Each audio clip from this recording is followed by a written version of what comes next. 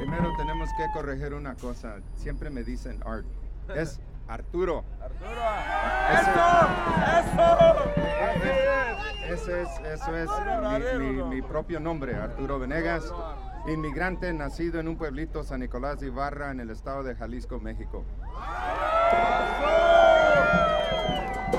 Hace 3 años que me junté con Chris. En ese tiempo estábamos hablando de 287 y José Arpao en Maricopa y todos estaban bien preocupados.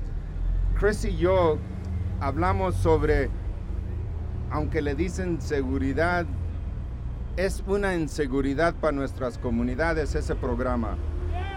Y lo que dijimos en ese tiempo, que de veras era el caballo Troya, que iba a destruir las relaciones entre la comunidad y la policía, y que de veras iba a tener un impacto tan negativo por la división de familias y los derechos civiles. Tenemos que reconocer que en este país fue fundado en una cosa muy importante, que los derechos civiles de la persona eran más importantes que los derechos del rey. Por eso, antes de que un policía pueda entrar a su casa, tiene que tener permiso por el juicio. No los pueden arrestar sin los derechos que tienen que estar protegidos sobre los derechos mencionados en la Constitución. Lo que hemos reconocido es de que el 11 de septiembre de 2001, en este país hemos dado más para el miedo que los derechos civiles. Todo lo que hemos construido es diciéndole a la gente, ¿sabes qué? Tenemos que tenerle miedo al terrorismo, y hemos dado nacimiento a estos procesos que han destruido los derechos civiles.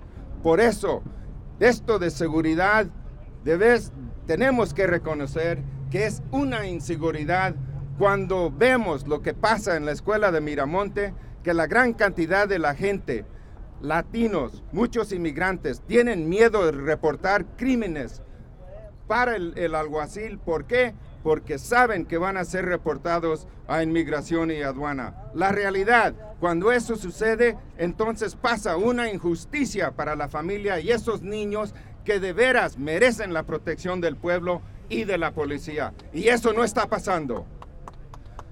Otra cosa, tenemos que reconocer que ahora en este estado, con el acto de Trust, nosotros tenemos la oportunidad de ser líderes en este país, donde podemos decir que los inmigrantes aquí merecen todos los derechos de todos los ciudadanos y que como un estado no vamos a pertenecer a ese programa, no importa lo que diga el gobierno federal.